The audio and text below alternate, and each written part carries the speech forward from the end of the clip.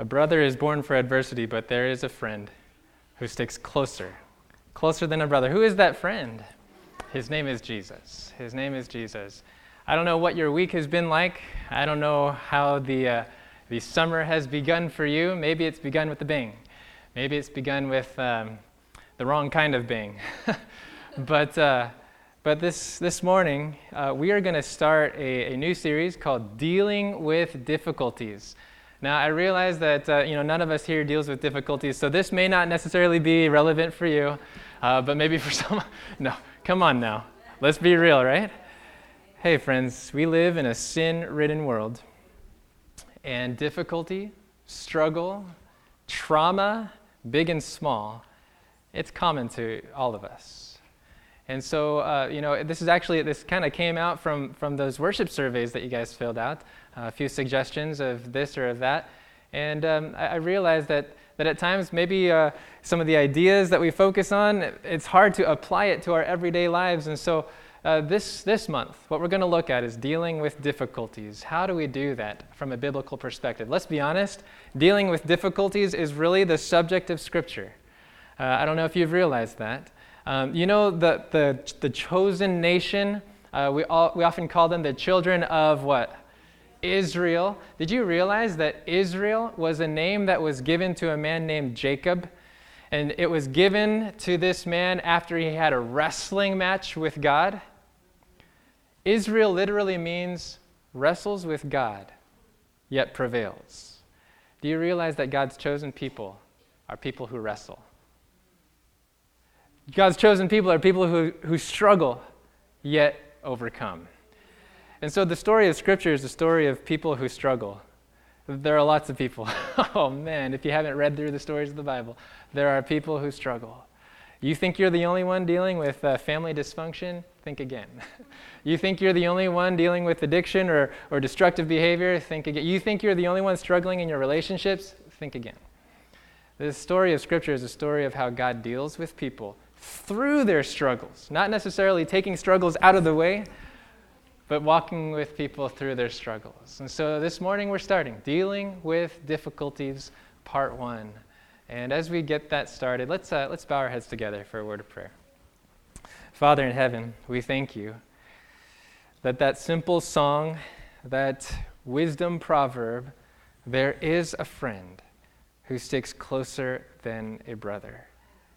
God, the truth is that our adversity, our difficulty, makes us feel as though we're walking all by ourselves. But we thank you that today we can trust that there is a God who walks with us. Lord, we're praying that you would lead us through the power of your Holy Spirit, that you would guide us into all truth, that you would give us a sense of how to deal with difficulties in our lives. So please instruct us, inspire us. In Jesus' saving name, let the family say, Amen. Amen.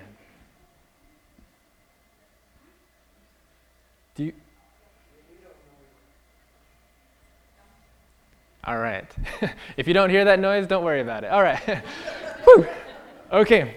So we're going to let's go to the very beginning. Okay, very beginning. We've been here the last few weeks talking about the delight of God's Sabbath, and even last week when the adventurers led us through just this creation theme, we're going to go to the beginning again, Genesis.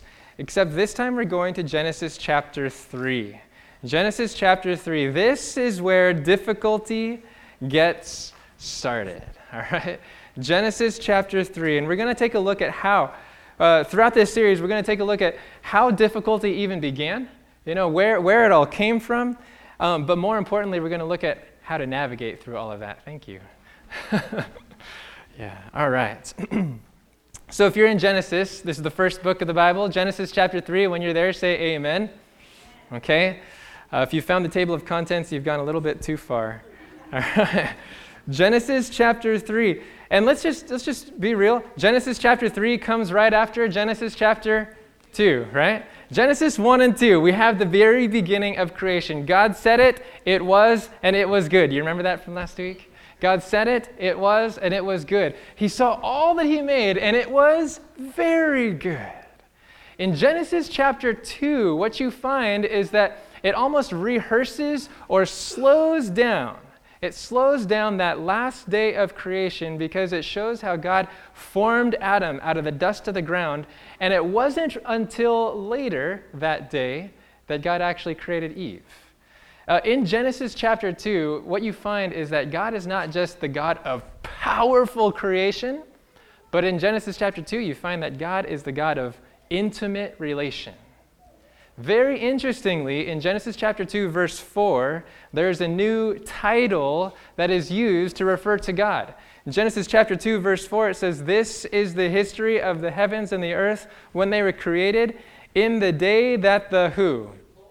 That the Lord God made the earth and the heavens. That word, Lord, is taken from the Hebrew word Yahweh. Have you heard that before? Yahweh. That's the first time that that title is used in Scripture. Genesis chapter 1, it's only Elohim. It's only God. And then in Genesis chapter 2, there's this Yahweh Elohim, the Lord God. Yahweh is significant because it's a covenant name. It's a name of committed relationship. Here in Genesis chapter 2, it's taking a new angle. This is the God of committed relationship. And so this chapter, it's filled with relational details, such as the fact that God actually gives a test of relational loyalty. That test of relational loyalty, it was in the form of a tree called the knowledge of good and evil, okay? All of these relational details, and then towards the end of Genesis chapter 2, God sees something that is not good. Do you remember what that was? Genesis chapter 2, verse 18. Oh, okay, maybe we haven't read this in a while. Okay, let's take a look. Genesis chapter 2, verse 18. When you're there, say amen. It says, "And the Lord God, Yahweh Elohim, said, 'It is not good that man should be alone.'" In all the things that are good, there is something that God realizes that is not good.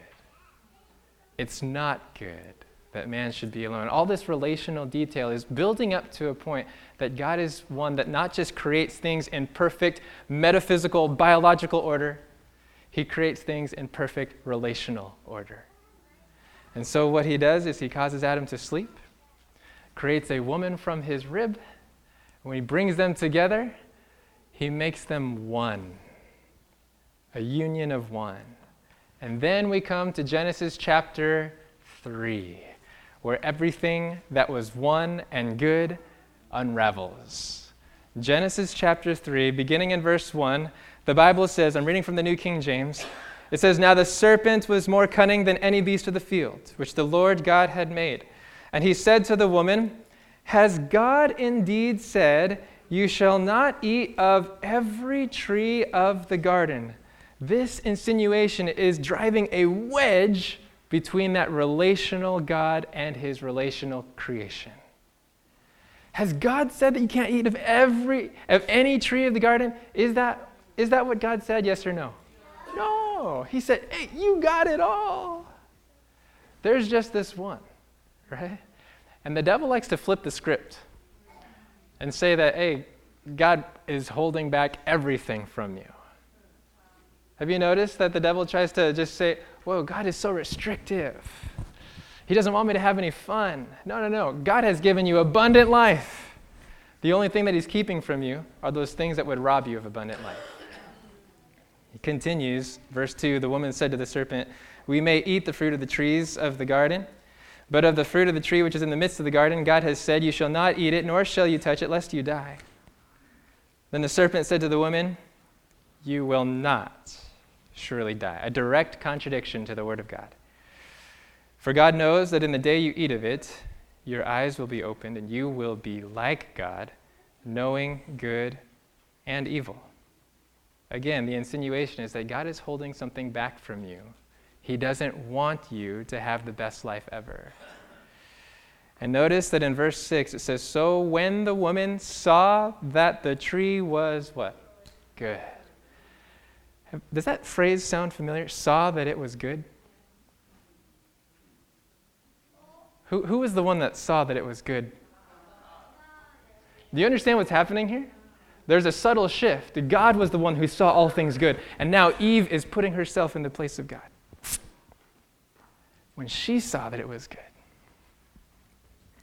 that it was pleasing to the eyes, and a tree desirable to make one wise, She took of its fruit and ate. She also gave to her husband with her, and he ate. Then the eyes of both of them were opened, and they knew that they were naked. They sewed fig leaves together and made themselves coverings. Friends, this is where good becomes not so good. What we think is good is in reality the thing that's going to lead to our ruin. This is where difficulties begin. Why do I say that? Because in the very next verse, what happens? God comes into the midst of the garden. Watch what happens. They heard the sound of the Lord God walking in the garden in the cool of the day, and Adam and his wife hid themselves from the presence of the Lord God among the trees of the garden, the one that they had intimate communion with, the one that they saw face to face. They had evening walks together in the garden, and suddenly God is coming for that evening walk, and they're running. The first time they feel fear. It all started as a result of saying, let me be God. Let me do it. In the cool of the day, and Adam and his wife hid themselves from the presence of the Lord God among the trees of the garden. Verse 9, then the Lord God called to Adam and said to him, where are you? It's funny when God asks questions, huh? Is it because God left his GPS at home? No. He's asking the question because Adam and Eve didn't know where they were. God was asking a question not for his sake, but for our sake. Oh, this is where I am. Verse 10, so he said, I heard your voice in the garden, and I was afraid. First time fear is ever felt or expressed. Because I was naked, and I hid myself. And he said, who told you that you were naked? Have you eaten from the tree of which I commanded that you should not eat? So here, for the immediate impact of this choice to put self in the place of God is that our vertical relationship with God Almighty has been destroyed. Our vertical relationship with God has now been characterized more by fear rather than faith. It's a shame rather than a security. And so the results of this continue. It says, then the man said, the woman whom you gave to be with me, she gave me of the tree and I ate. The blame game begins in the Garden of Eden. This script is never repeated, right? I mean, this never happens in our kitchen or dining rooms. But the subtle insinuation, again, now it's coming from Adam, the woman you gave to be with me. Not just blaming the woman, but blaming the God who created this. I needed that rib. I should have kept that rib to my... No. The woman whom you gave to be with me. And then verse 13, the Lord God said to the woman, what is this you have done? The woman said, the serpent deceived me and I ate. Now all of these are factual. It's true, right? But the fact is that they weren't taking ownership of their actions and responsibility. And the serpent deceived me and I ate. So the Lord God said to the serpent, because you have done this, you are cursed more than all cattle, more than every beast of the field. On your belly you shall go, and you shall eat dust all the days of your life.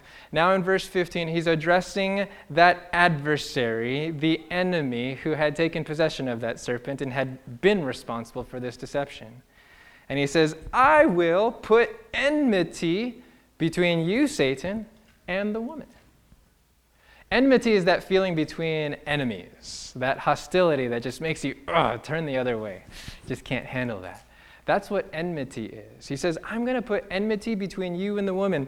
So here's this couple, Adam and Eve, created perfect in harmonious relationship with God, but they have now chosen the rebellious side of Satan. Satan is probably, polishing his fingernails, feeling like he's hot stuff because he has just usurped the authority of humanity. He has now become the prince of this world. They're on my side. You see? And God is saying, you think you've won. I'm going to put enmity between you and humanity.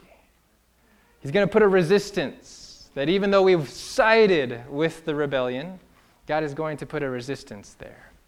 And so he gives this great promise. I will put enmity between you and the woman, and between your seed and her seed. He shall bruise your head, and you shall bruise his heel. This is an anticipation of the one, Jesus Christ, who on the hill called Golgotha, which means place of the skull, would by dying put death to death. Do you follow that? that through death he put death to death. I don't know if that's a tongue twister or not, but anyways, the point is this, that Jesus would bruise Satan's head and in the process be bruised himself. And so here, where it all began, the impact of the fall is that there is a relational rub, both in our vertical relationship with God and in our horizontal relationship with other people. And what happens as a result is that there are several curses that come from verse 16 and onward, and these curses impact the very things that actually make us in the image of God. You remember when God created Adam and Eve, in Genesis chapter 1, verse 27, he says, let us make man in our image, right? In the image of God, he created them, male and female, he created them. That oneness was supposed to reflect God. And then he said, be fruitful and multiply. That ability to procreate, that was to reflect God. And suddenly, all of the things that are supposed to reflect God are now directly changed. The DNA of humanity has been changed forever. It says, I will greatly multiply your sorrow and your conception. In pain you shall bring forth children. Your desire shall be for your husband, and he shall rule over you. So the blessing of procreation has turned to be something painful. The relational oneness has now, there's an imbalance of power there. And then he says to Adam, because you have heeded the voice of your wife and have eaten from the tree of which I commanded you, saying, you shall not eat of it, cursed is the ground for your sake. In toil you shall eat of it all the days of your life. You see, productivity and taking care of the created order, that was also something that God told Adam and Eve. You shall have dominion over the fish of the sea, over the beasts of the field, and all of these things. You shall take care of this place. But now even their work is feeling the curse. All of these things that reflect the image of God. And sometimes people say, wow, was God just being super harsh here? I mean, it was just a tree. So why the curses? I believe that the essential thing here is that God didn't necessarily desire these things, but he allowed these things. Why? Because pain, this might sound masochistic, pain is actually a positive thing. When your body experiences pain, it's telling you that something is wrong. When your body has something wrong, but you cease to feel pain, is that a good situation or a bad situation? That's a bad situation. It's that check engine light that tells you that something is amiss. These curses are to be a reminder that, wait a minute. This is not right. And so, as we see this unfolding here, just from the very beginning, after God had created everything good, quickly things unravel. What are the realities about our difficulties that you and I can take from here? I'm going to suggest that we find three things, just as we kind of move through from here. There are three realities, new realities here that are pointed out from this account here in Genesis chapter 3. First of all, reality number one, we find the real source of our difficulties, okay? If you're taking notes, this is reality number one. The real source of our difficulties, it's not that God created our difficulties. The real source is when we chose to be God ourselves. The real source of our difficulties is buying into the lie of Satan that God is not who he says he is. The real source of our difficulties is a mistrust of God and his word. Let this sink in for just a second. It's not just true in Genesis 3, it's true in every generation since then.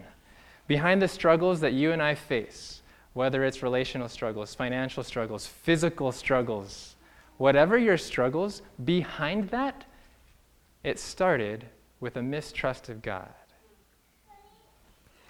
Think about it. The most difficult times we experience are the times when we're uncertain that God is going to see us through. Think about the most difficult times that you've experienced and the times in which you've really, really struggled through that. Those are the times when you've wondered, is God really with me? Can I really trust God? Yes. Amen. That's right. And I would suggest this, if mistrust of God and overtrust in ourselves is behind the difficulties, then a genuine trust in God And a healthy self-distrust would actually be behind victory. Oh, wait, let me say that again. Okay. So if distrust of God is really the foundation of our difficulties, then wouldn't it be true that a genuine trust of God is the foundation of our victories? And this is what the New Testament teaches us. When Paul says, I have fought the good fight, he calls it something. 1 Timothy chapter 6, verse 12, he says, I have fought the good fight of faith. Trust. That's the real fight. Am I going to trust God or not? And in 1 John, actually, can you just hold a finger here in Genesis chapter 3 and go with me to 1 John? This is powerful. If you don't have this underlined in your Bible, I would suggest doing it. 1 John chapter 5, not the Gospel of John. 1 John, it's near Revelation. 1 John chapter 5, verse 4 and 5. If mistrust of God is the foundation of our difficulties, then trust in God is the foundation of our victories. 1 John chapter 5, verse 4 and 5. When you're there, say, I found it.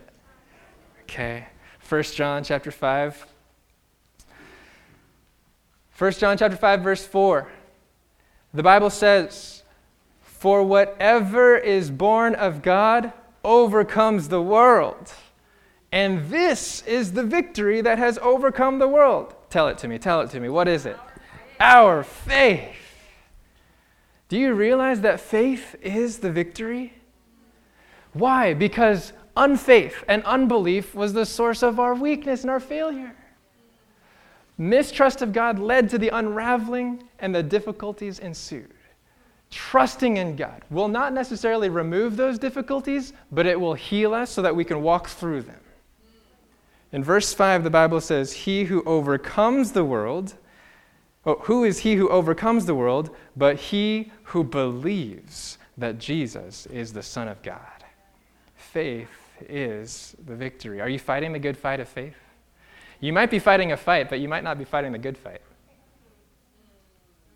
How many of you have ever been caught in that situation? You're fighting this battle, this struggle, this difficulty. Oh, I can't get rid.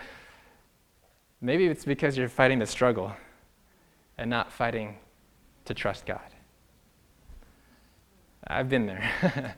And this is something that, I don't know, maybe you just need to chew on for a little bit. But where in your struggle are you? The real source of it, if you're writing down reality number 1, the real source is mistrust of God.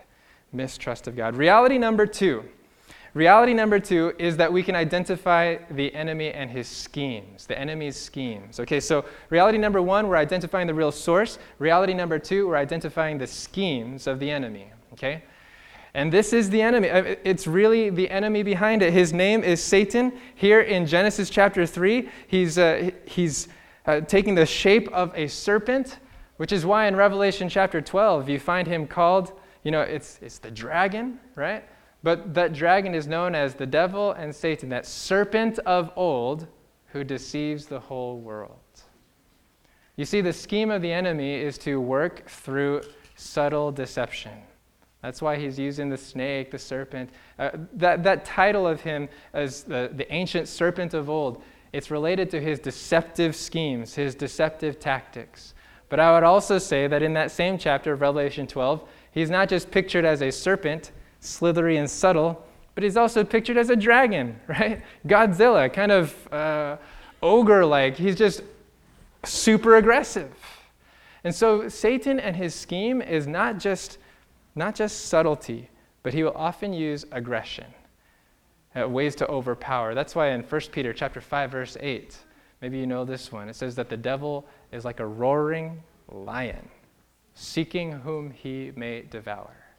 There is an enemy behind all of this, we've identified the source. The source is a mistrust of God, but the enemy who's scheming that way is an enemy that will scheme through subtle deception and overpowering aggression to cause us to mistrust God. Okay, so here we see this in Genesis chapter 3. We're able to put our difficulties in perspective. It's not just that I struggle with this. It's not just that an issue over here or a person over there. There are serious sources and there are real powers that are trying to lead us to a mistrust of God. Okay, so reality number 1, the real source, it's our mistrust of God. Reality number 2, there's an enemy who is scheming through subtle deception, and sometimes scheming through overpowering aggression. All right. Reality number 3, however, is that God has a solution. Amen. Okay? Reality number 3, God has a solution. So we've seen there's the real source. It's our mistrust of God. There's an enemy who schemes. His name is Satan. He's known as a serpent who's subtle. He's also known as a dragon who's overpowering. But reality number 3, there is a God who has solutions. Amen. Go with me back to Genesis chapter 3. Well, how does God respond? How does God respond when the curses enter into human experience? When difficulties overwhelm us? How does God respond in the midst of the thorns, in the midst of the struggles? What does God do? In Genesis chapter 3, I would say that the very first solution that God offers is that Adam and Eve leave. What? How is exiting the garden, denying access to the tree of life, how is that a solution? Read it.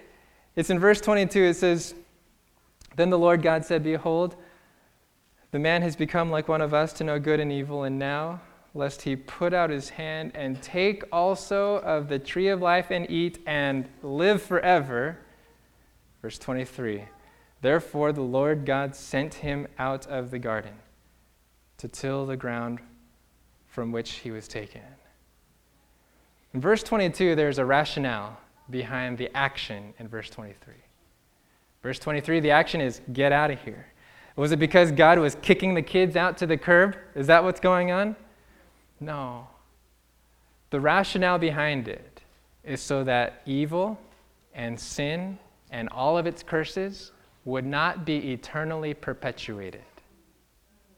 In other words, solution A is to put a finite timeline on our difficulties. Do you hear that this morning? You may be walking through a midst of dry bones. Your valley may just feel hot and heavy, like you're the only one there, but praise the Lord, there's a light at the end of the tunnel. When God says, Adam and Eve, please leave, he's saying, your difficulties will not last forever. He's denying access to the tree of life. Why? Because he knows that evil will not be perpetuated. That's his plan. That's his solution A. That may seem odd. That may seem ironic. But that's why Paul, in 2 Corinthians 4:16, he says something very powerful. He says, therefore, we do not lose heart. Though our outward man is decaying day by day, yet inwardly we are being renewed. And he says something very interesting. He says, for our light and momentary affliction is working for us a far greater weight of eternal glory. What? Paul was stoned, persecuted, chased out of town, left for dead, etc., etc., etc. And he says, yeah, these light and momentary afflictions. How can he say that? Because he knows that it's not forever. He says, therefore, we fix our eyes on the things that are not seen, because the things that are seen are temporary. The things that are unseen, that's eternal. In the grand scheme of things, God is escorting the couple out. Why? Because he's putting finite timelines on our difficulties. You may feel like your difficulties have lasted decades, but it's not eternity. Amen. You may feel like this physical incapacity, this limitation of yours that you've been dealing with it all your life. But it's not all of eternal life. This is a light and momentary affliction that is working for you a far greater weight of eternal glory. Wow. If you're taking notes, write that one down. 2 Corinthians chapter 4, verses 16 through 18. Solution B. So if God has another solution, there is actually another solution here. In Genesis chapter 3, we kind of bypassed it, but we did it on purpose. That before God escorts the couple out of the garden, what does he do with them? What does he do? He gives them clothes. Yeah. Verse 21, let's take a look. Also for Adam and his wife, the Lord God made tunics. Maybe your Bible says garments. The Lord God made tunics of skin and clothed them.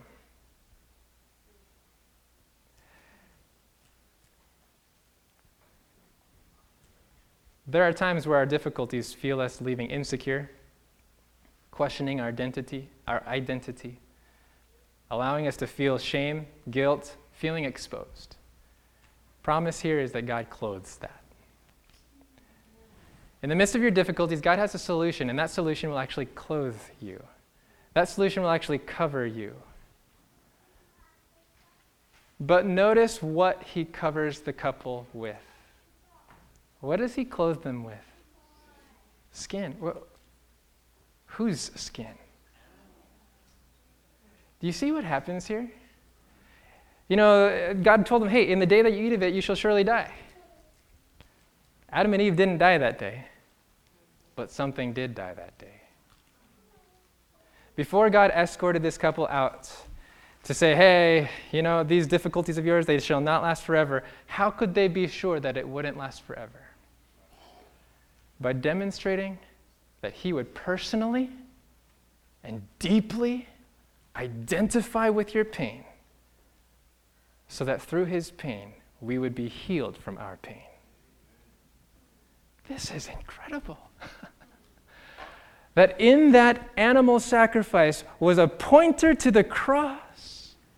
These skins were a pointer to the fact that God would personally identify with our pain. In Isaiah chapter 60, you need to see this. Isaiah 63, hold your finger here, go to Isaiah 63. Isaiah 63, verse 9. Isaiah is a little bit more than halfway through the Bible, so it's past the Psalms, past Proverbs. Isaiah 63, verse 9. When you found it, say, I found it. All right, you guys need to highlight this one in your Bible if you haven't yet. Isaiah 63, verse 9. The Bible says, in all their affliction, he was afflicted.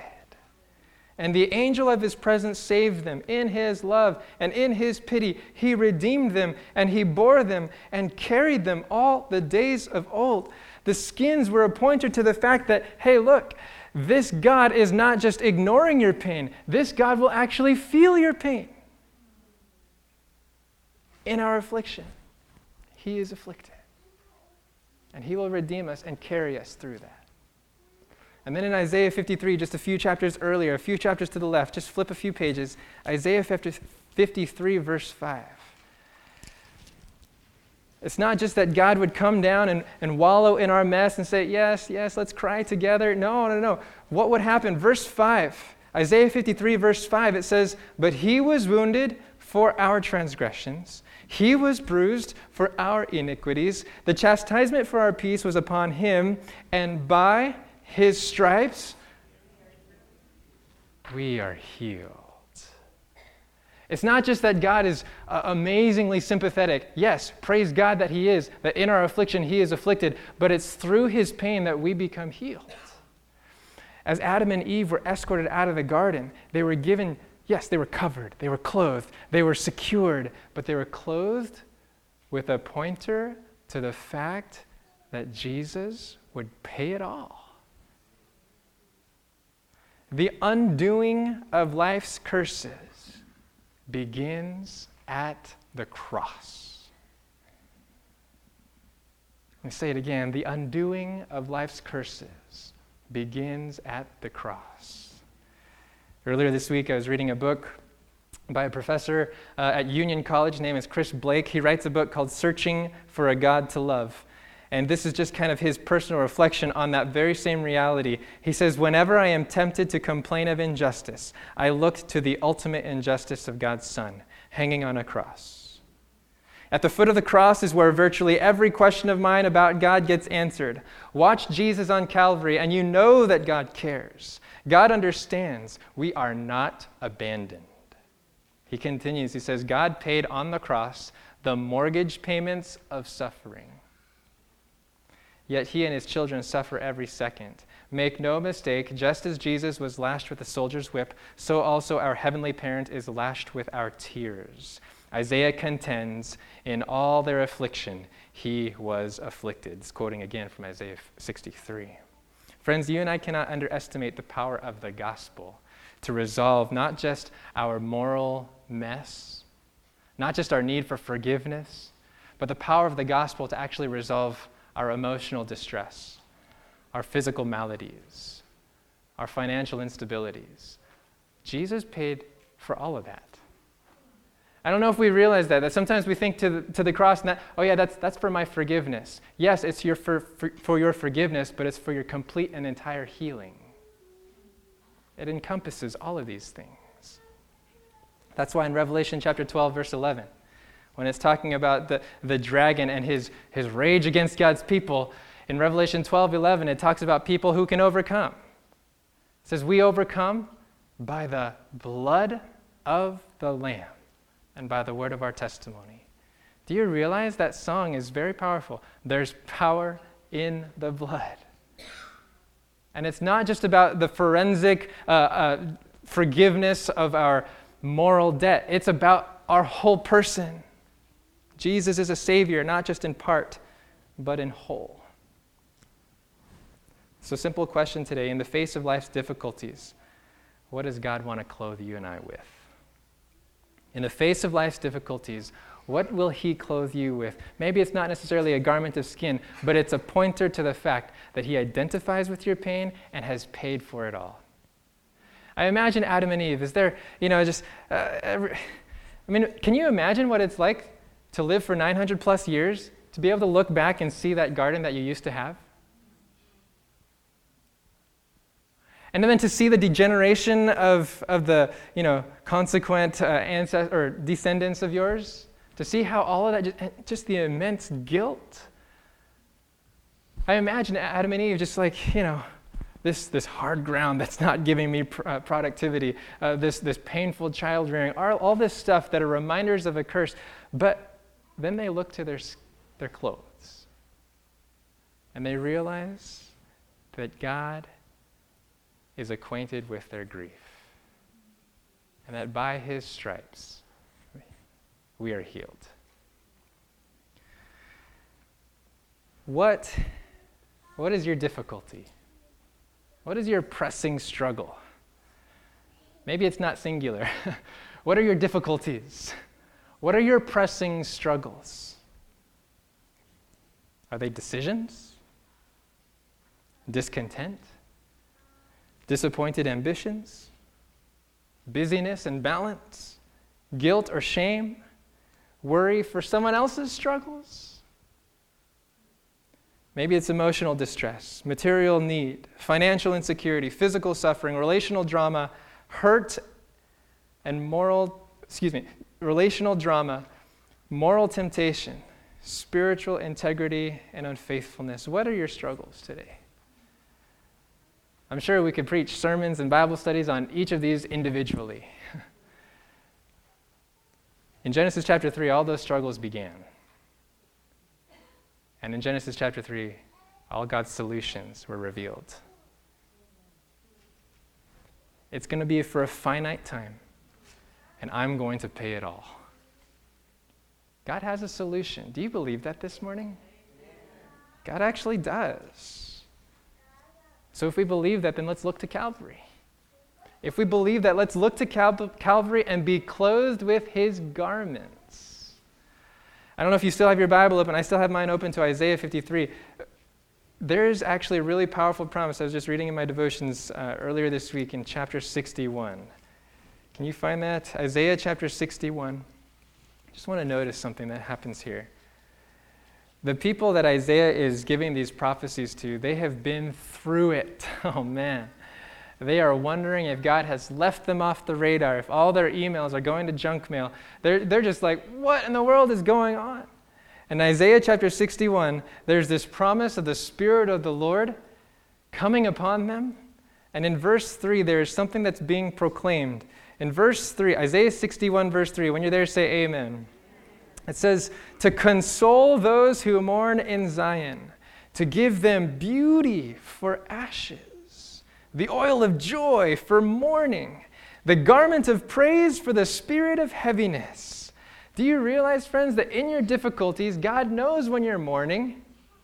God knows when you feel like you've got ashes, that there's nothing left of all your dreams and hopes. God knows when you've got the spirit of heaviness, and He wants to give you beauty for those ashes. He wants to give you the oil of joy, the oil of gladness. He wants to give you a garment of praise for your spirit of heaviness. What does God want to clothe you with in your difficulty? You know what your difficulties are right now, your struggles for someone else's struggles. God wants to give you clothes. Clothes that will give you a reason to praise him. What are those clothes made of? They're made of the blood of the Lamb. Later on in the same chapter, Isaiah 61 verse 10, I love this clothing motif.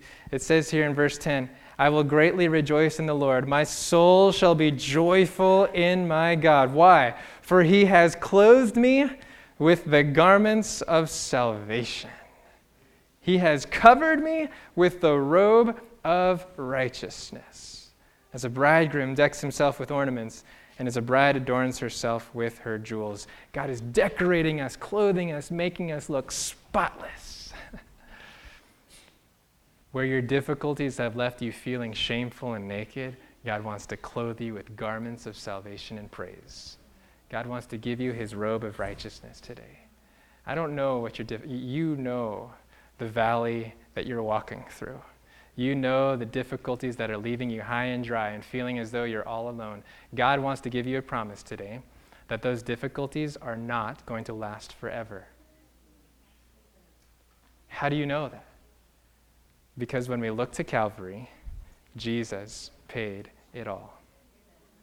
I don't know if that sounds oversimplistic to you, but there's power in the gospel. It's the power of God to save. I imagine the children of Israel. They were bitten by snakes. Numbers chapter 1 tells the story. They were bitten by fiery snakes. They were complaining about this and that. And they didn't know what to do. People were dying left and right. And Moses was given instruction. Make a brazen serpent. Put it on a pole. And when people look to that snake, then they'll live. What? The snakes were the very reason for us being hurt in the first place. It didn't make sense to them. But by looking in faith, they would live. Were they to look to their glorified sin? No. They were to look in faith to the one who would become sin for us, that we might be made the righteousness of God. It was a symbol of Jesus. It was a symbol of Jesus. By faith, we are healed. Faith is that, maybe it sounds oversimplistic. I realize that. But to the children of Israel who actually looked, they lived. Friends, I don't know what your difficulties are. When you look to Jesus, you can live. When you look to the ransom paid at Calvary, you can live. Does that promise that your difficulties are going to be suddenly and miraculously removed from you? No. But it does give you garments of praise and salvation to walk through those difficulties. We can trust that we are not alone. Friends, again, whatever your difficulties, I just want to appeal to you. Look to Jesus. Look to Jesus and let your difficulties be put in perspective of the cross. Jesus has paid it all. Is that your desire this morning? Yeah? Amen. Amen. Let's pray together. Father, there are hurts among us. There are wounds that we have no idea what to do with. There are issues that we don't have solutions to, but we praise you that in the beginning, you had it all mapped out. Thank you, Father, for putting a definite timeline on the difficulties we face today. I pray, Father, that through the power of Jesus' blood, you would give us hope, you would give us courage, you would give us faith to just keep walking this step, and the next step, and then the next step. So, Lord, I pray that those who wait on the Lord should renew their strength today. I pray, God, that as we look to Jesus, we would live. Thank you for your goodness, for your grace. In Jesus' name, amen. For those of you who desire special prayer, I want to just encourage you. Come join us here in the committee room, and let's continue to look and live. Amen.